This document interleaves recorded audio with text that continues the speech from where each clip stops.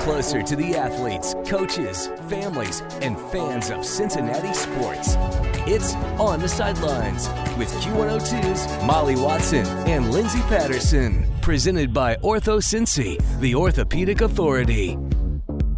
We are back on the Sidelines. Lindsay Patterson. I am without Molly Watson today, but some exciting stuff because football season, there's really no off season for the Cincinnati Bengals. Evan McPhillips joins me now. Evan, what's going on? Hey, Lindsay, it's been a while. Good to talk with you again. Happy to be here. It is really good to talk to you. The best thing about it is we were going to record on a Thursday. We moved it to a Friday. And the good news is we have a schedule to talk about. And I'm really excited about it because here's the thing. The NFL, they drag it out. They put little games here and there on Monday and Tuesday. And then they finally do the huge schedule release, which I absolutely love because everybody cares. Yes, we know the opponents before they get the schedule release, who the Bengals will face in 2023. But we want to know the primetime games. We want to know the opener and everything like that. What were your thoughts when you saw the Bengals schedule? I definitely think it's interesting opening up with two division games to start the season.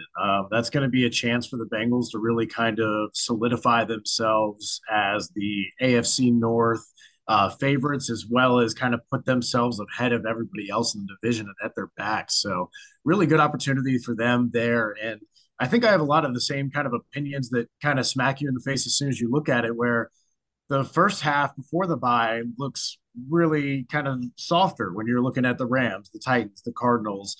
And as soon as you come back from the bye, you've got the at 49ers, you've got the Bills, a week with the Texans at home, and then you're back at Ravens, Steelers, at Jaguars. I mean, that's a pretty treacherous, a murderer's row of opponents there, so to speak. So the back half of the schedule definitely looking a lot more difficult than the first half. But of course, we know the Bengals have generally started a little slow the last couple of years, and there's reasons for that between COVID off seasons, between Joe Burrow injuries, between Joe Burrow appendectomies and other things. So I think this is an opportunity for the Bengals to have a fast start in the division and on the season, and then get themselves into rhythm going into the bye before they have to make that really difficult kind of trip and finish out the rest of their season.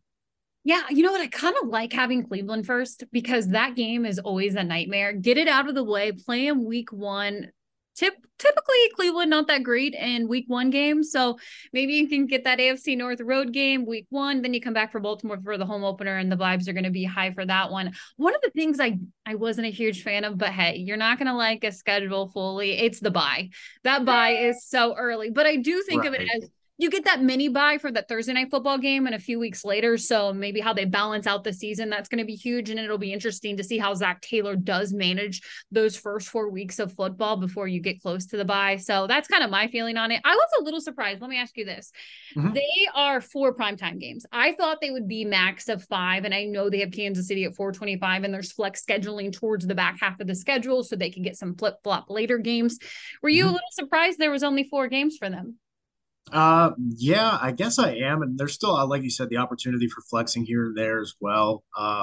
I think that maybe I'm trying to think about any of the games later in the season that, I mean, it's ultimately going to have to be a surprise team, right? Whether that's the Colts taking hold of the AFC South and really competing with the Jaguars, maybe that game is a little more interesting. I was definitely surprised to see the Rams as a primetime game. I know there's the allure of a relatively recent Super Bowl matchup, but at the same time, I think there's like maybe 4 players from that Super Bowl roster on the Rams. We know how much turnover they've had, and it's just I don't know that they're going to necessarily be a extremely competitive team. I think they've got a lot of holes they're still trying to fill.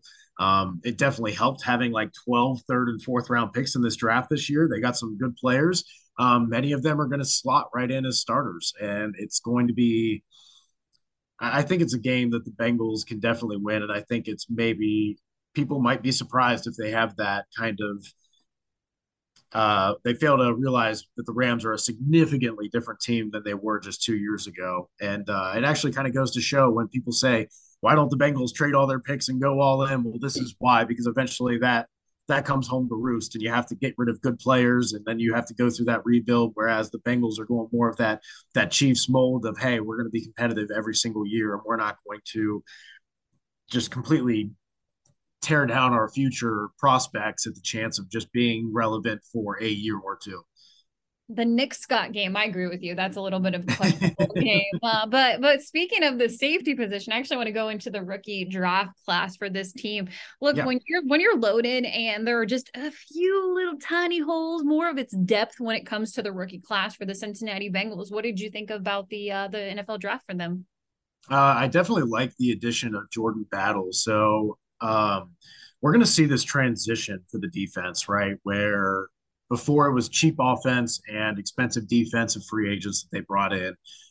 You're going to start seeing this transfer where as the offensive players start to get paid, they're getting younger on the defense, which I think was a lot of what was happening in this draft as well. Adding that youth to that position is we much as we love Sam Hubbard and Trey Hendrickson, they are just 2 seasons away from being about the 30-year mark.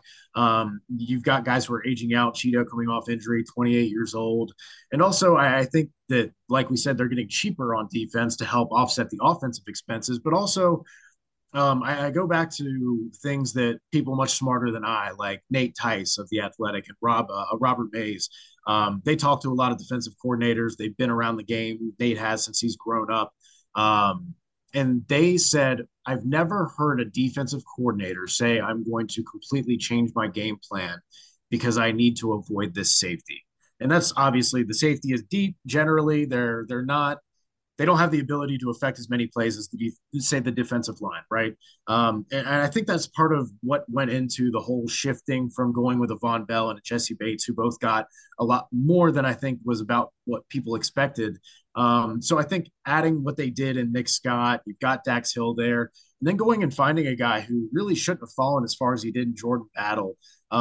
He's not an explosive athlete, but he's extremely smart and experienced, had 0 penalties in 2022, has been a team captain, which we know the Bengals love, and has played 789 special team snaps in his career. So we know Darren Simmons is going to love that. He's sound in the run game and able to come downhill, deliver physical strikes. So I think he's really going to be able to he has that experience in a Nick Saban system for years, which means it lends itself to how smart he is. And we know Lou is going to love that because he loves to move his players around. Jordan Battle played deep. He played in the box. So he has that versatility as well as the Bengals like to move things around. I definitely see the vision. I think there's going to be a lot more 3 safety looks. I don't think this necessarily means that Nick Scott is just out of the rotation. I think all of these guys are going to play 600 snaps or so, 500 snaps or so. I think there will be a lot of movement in this defense. And I think it just frees up Lou to be creative with what he does back there. They needed that youth, that athleticism back in the secondary, and they really attacked it with adding DJ Turner, adding Jordan Battle. I really like what they did, and I feel like it's going to give them flexibility. And if we think about, too, how we talked about the defensive line, it's been a talking point driven home that the defensive line didn't get enough pressure, that they were not effective enough, and that a lot of the sacks and good looks and pressures were because the coverage was good. I think you'll start to see that transition where as you get younger in the defensive backfield, there's going to be a little bit of time for those guys to get seasoned, get up to speed. But I think the defensive line, with being a deeper rotation, adding more talent there, Joseph Osai's healthy, Miles Murphy added to the room, and then you have the other guys like Jeff Gunder, Cam Sample all taking a step forward as well. I think maybe you see a little bit more of the production from the defensive line that makes up for any blemishes that the secondary might have as well. Yeah, when you mentioned DJ Turner, there were rumors before the first round that the Bengals had interest in him. And I think a lot of people thought they were going to get him at 28. So I asked Brent Nolman, he does a lot of film breakdown and I really like his YouTube stuff. And I said, hey, what do you think about DJ Turner? Because Emmanuel Forbes was the high guy they were on, but obviously he was right. Time the Bengals were picking, and he said, honestly, low-key love that for Cincinnati. And I was talking about at 28. He said he's crazy with his movements, and I think that would be great for Lou in a secondary. So I was like, oh, okay. So I was buying it a little bit on the low-key part, and for them to get him in the second round, I think was absolutely huge. And one thing I noticed on draft night, their picks were in so quick. Every time the guys were just falling on their board, and to go safety in the third round, I absolutely love it. Jordan Battle, everything I'm hearing about him out of Alabama just sounds like he's going to be great with Lou and what we're going to see on the defensive side of the ball. And I agree with you. You need to go cheaper because the core of these contracts are going to be on the offensive side of the ball, and to be able to get that talent, stay young, is going to be huge for them. But overall, I really did enjoy the draft class. I hope everything works out in the punting situation, because everybody remembers what happened in the AFC Championship game, unfortunately. Yes. But it's been kind of a long offseason on Bengals social media. Offensive line talk, and all of that talk. At the end of the day, it's more than likely that Jonah Williams will be the right tackle on the offensive line. Right. For me personally, I think that is a good decision, and that's good for the offensive line, having Orlando Brown on the other side with Cordell Volson, what that's going to mean, for him in year 2. And then you go to the center position, obviously Ted Karras, Alex Kappa on the other end. And as I mentioned, Jonah Williams. How do you feel overall about this offensive line in September? Right. So obviously, it still has to be said. You'd think people would be like familiar with this, but Jonah was playing on a dislocated knee last year, and obviously he did not look good. No. But his other 2 years that he's played, he has been in the 20 to 35 range in almost every metric for out of like 88 qualifying tackles in 2020 and 2021. At his worst, he's like still middle tier tackles have value. So whatever this like weird disdain and just the venom toward Jonah Williams needs to stop. He played through that injury and really grinded it out for this team. So like just because he was frustrated by the situation when the trade or the signing of Orlando Brown happened and he didn't get notice, I think if you're just stop and consider the human element of that, you can understand why. And obviously, reports have been recently that they have mended that relationship, that both sides have kind of come together where they are and are ready to move forward. And also, I think a little bit there's some recency bias of the perception of the O line last year, right? You lose 3 starters going into the playoffs, and you have to watch multiple games with this offensive line getting whooped with all these backups in, and it kind of warps our perception of what they were truly last year. So when you look at that offensive line from week 5 on, when they kind of made their scheme change and kind of really found their identity and started playing well, they were first in rushing efficiency from week 5 on and first in EPA per rush, and they allowed pressure at the 7th lowest rate in the NFL. So when they were healthy, they were just fine. Okay. So don't paint the entire offensive line as, oh, it was putrid, it was crap. It's still, the stuff that Joe Burrow is dealing with and has always dealt with. That was not the case. And so just from a health standpoint, coming back, they're going to be good. And adding Orlando Brown to that mix is going to be excellent. Obviously, Jonah has not played right tackle since college. But at the very same time, I feel like that's a position he can transfer to, that he has experience with. It's not like he's played left tackle the last 15 years and now is trying to figure it out. I think he has that experience to fall back on, where with time, with reps, he will be able to get back to a decent form there. And average right tackle play is going to be better than anything the Bengals have had in the last few years. It's important to remember that, not trying to talk bad about the John Jerrys, the Riley Reeves, the Bobby Harts of the world, but that's the state of the right tackle position. So even if Jonah is the 40th best tackle out of the 64 starting tackles you have in the NFL, that is still good. Okay. So I have faith in what the offensive line is going to be and what their vision is going forward. And I also think having Alex Kappa by him is going to be really helpful too. Right. I think the same thing for Orlando Brown. He's going to be able to help Cordell Volson, and to have that help is going to be huge. But yeah, I'm not down on Jonah Williams. I'm actually hoping he gets a huge contract at the end of the season. It's not going to be in Cincinnati. I don't see it happen in Cincinnati, but I hope it's for another team because he has a great 2023 season. So we'll see what that offensive line looks like going into the season. But that's what I'm going with, and I am okay with that. We'll go to the run game really quickly, and then a little bit on Joe Burrow while I have you here. The running game, Joe Mixon, again, another storyline. You bring in Chase Brown in the draft, a late running back. One of the things I feel like they struggled with last year is explosive plays. And I really want to see this run game balance out the offense. Yes, they have a lot of talented wide receivers, and throwing the ball to them, I'm a huge fan of. But you also got to get your run game going. What do you see Joe Mixon in 2023 with him more than likely being running back number 1? Spring brings new beginnings, but it can also bring unexpected injuries. Ortho Cincy Orthopedic Urgent Care is more affordable than a busy ER. With 5 convenient locations, including extended evening and Saturday hours in Edgewood and Anderson, Ortho Cincy Orthopedic Urgent Care makes it easy to get the care you need. Simply walk in, no appointment necessary. Visit orthocincy.com to learn more. That's orthocincy.com. What do you see Joe Mixon in 2023 with him more than likely being running back number 1? I think he's definitely going to be the RB1. I think we'll see maybe it's tough to say a bit more of a rotation. Maybe like a 3-man rotation between Williams, Brown, and Mixon. It's hard to say like we see more of a rotation when they mixed in Samaje Perine so much last season. But I definitely think you've seen the NFL trend away from these quote unquote bell cow backs, right? I think it was 2012. There were 8 running backs with over 400 touches. There were only 4 this previous year. And the same goes for running backs who had like 300 plus rushes. You're just seeing literally half as many bell cow backs as you used to. And a lot of people are going to more specialists of different skill sets. And I think you have a nice bevy of skill sets in the backfield. I think Joe Mixon is going to be, with this offensive line, with another year in this scheme, understanding what identity they wanted to be, bringing in Orlando Brown, who fits so well. The offensive line is going to be there for Joe Mixon to capitalize and to have an exceptional year. The only place you really want to see more from him is just forcing missed tackles as a runner.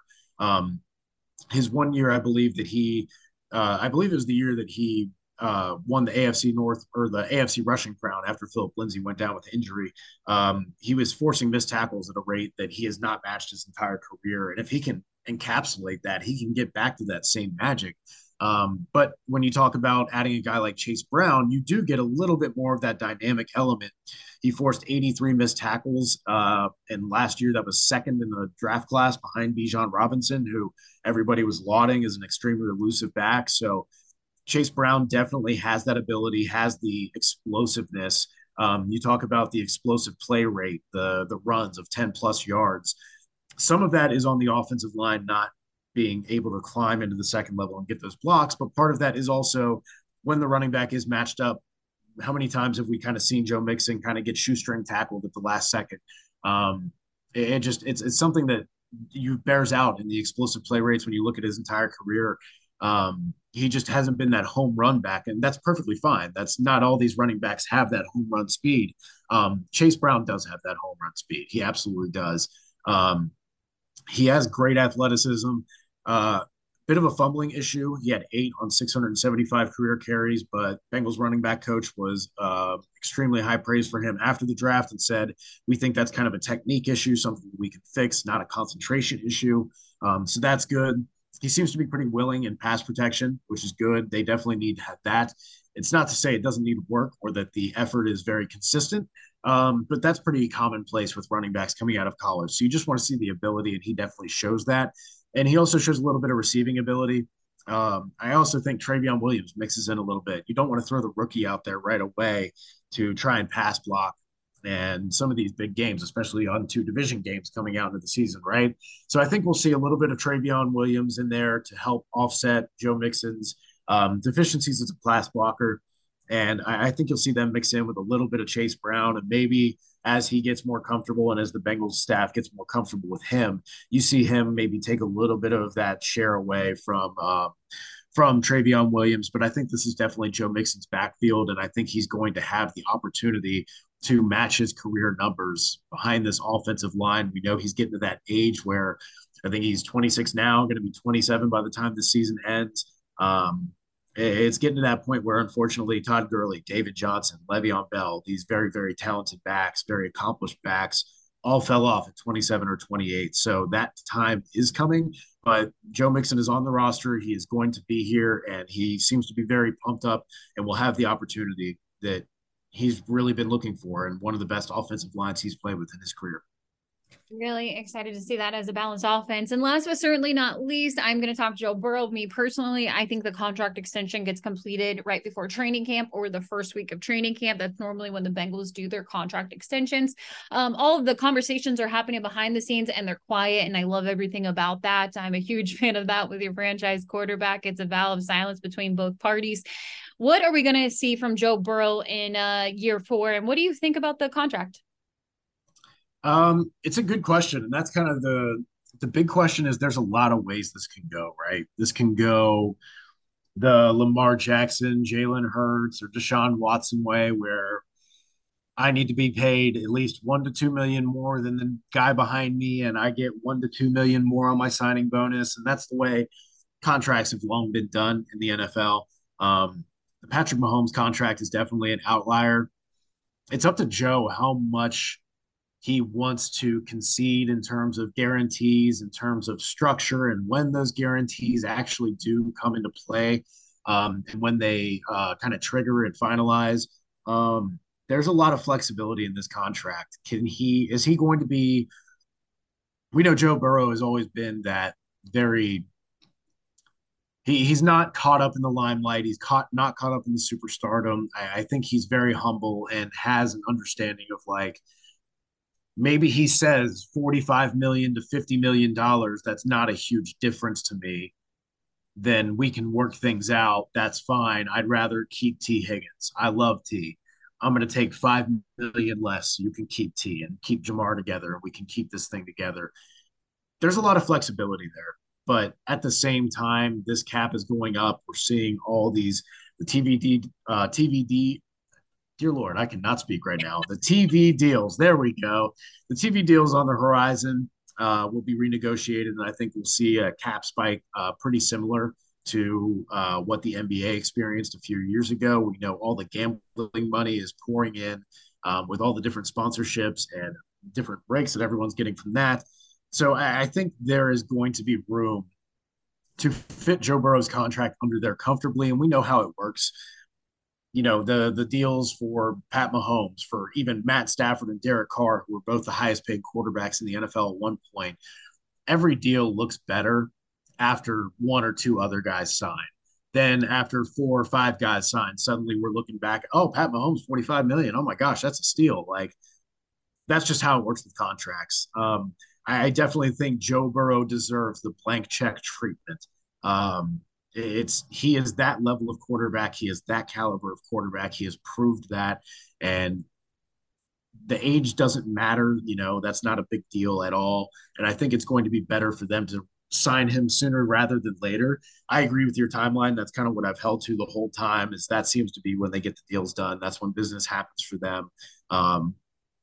I definitely hope it comes before other quarterbacks like Justin Herbert. That way, you know, like we said, you don't have to deal with the hemming and hawing back and forth about, well, I want to be the highest paid. Let's get this extra million or two here or there. And I don't think Joe's like that either. I think he deserves all the money in the world. I also think that based on his personality, he will structure it in such a way or take a little bit less money than he is arguably entitled to, because I think he likes it here. I think he likes the core that they have, and I think he wants to keep it together. And I think he understands that life-changing money is life-changing money, and, you know, $5 to $10 million on a $400 million, on a $220 million deal or what have you is going to be a very big deal for him. So I definitely am looking forward to that contract. I think it gets done no problem, like you said, before camp. And I think once 1 or 2 quarterback signs, everybody who's kind of arguing about the value of quarterbacks will not be looking at him anymore. I will say this, Joe is a pretty quiet guy on social media, but he's been reposting a lot of Bengals stuff on his story. So I'm thinking he's ready for football season to get here and get this contract stuff out of the way and go ahead and let's play regular season. I'm really pumped about it. This team is really talented. It has one of the, it feels complete rosters that it has ever had in the last 2 years. And I know they're without Jesse Bates and Von Bell, but I'm excited to see some of these younger guys step up in the secondary. Evan McPhillips, I know you were busy. What's really awesome about you, I've told you before, I sent you a message during the offseason. I said, hey, I really like what you're doing over there. It's really great stuff with Malik Wright. Can you tell Bengals fans what you're up to? Yes, absolutely. So We've got State of the Jungle, which is our special show catered to Bengals fans. That is live every Wednesday at 7 p.m. on our YouTube channel, and that is at the Sit Down 513. You can find it on my Twitter profile. I'm at emcphil. I've got the link in there. We're constantly retweeting and promoting the show. And we also have a kind of Monday general NFL, NBA kind of sports talk show. And the thing that we love about our show that's a little bit different is it's a live show. And we really want the fans to engage with us in the chat, ask us their questions, steer the conversation and the discussion. So you don't have to say, oh, I hope that we talk about this or someone talks about X or Y on this podcast or this show, or I really want to know about this. I wonder about this. You can come to this show and you can ask, whether on the Monday show, on the Wednesday show. Bring your questions, engage, talk with other people in the chat, and we'll always go out of our way to answer listener questions, include you guys in the discussion, and just really cool stuff that we've gotten to do over there with our show. Thanks to First Star Logistics, had a wonderful draft party just a couple weeks ago with Dave Lapham and Joe Goodberry, Malik Wright. So we've got a lot of really great content creators, really good stuff over there. So we'd love to have you guys if you could join us for next show. We'll be going live, like I said, Monday and Wednesday at 7 o'clock, and you can find the link to my YouTube channel, our YouTube channel with that show in my Twitter profile. I can't wait to check it out. It's going to be great. It's been a busy off season, plenty of Bengals news to talk about, and training camp will be here in about 2 months, which is crazy to think about. I'm probably going to have you back again. Maybe we'll do an in studio with Molly Watson before the. Oh, that'd be fun. Yeah. Here. We'll chat everything Bengals football, but you are a great Bengals resource, and I'm really looking forward to the 2023 season. Thanks for joining us. No, I really appreciate it, Lindsay. Thanks for having me.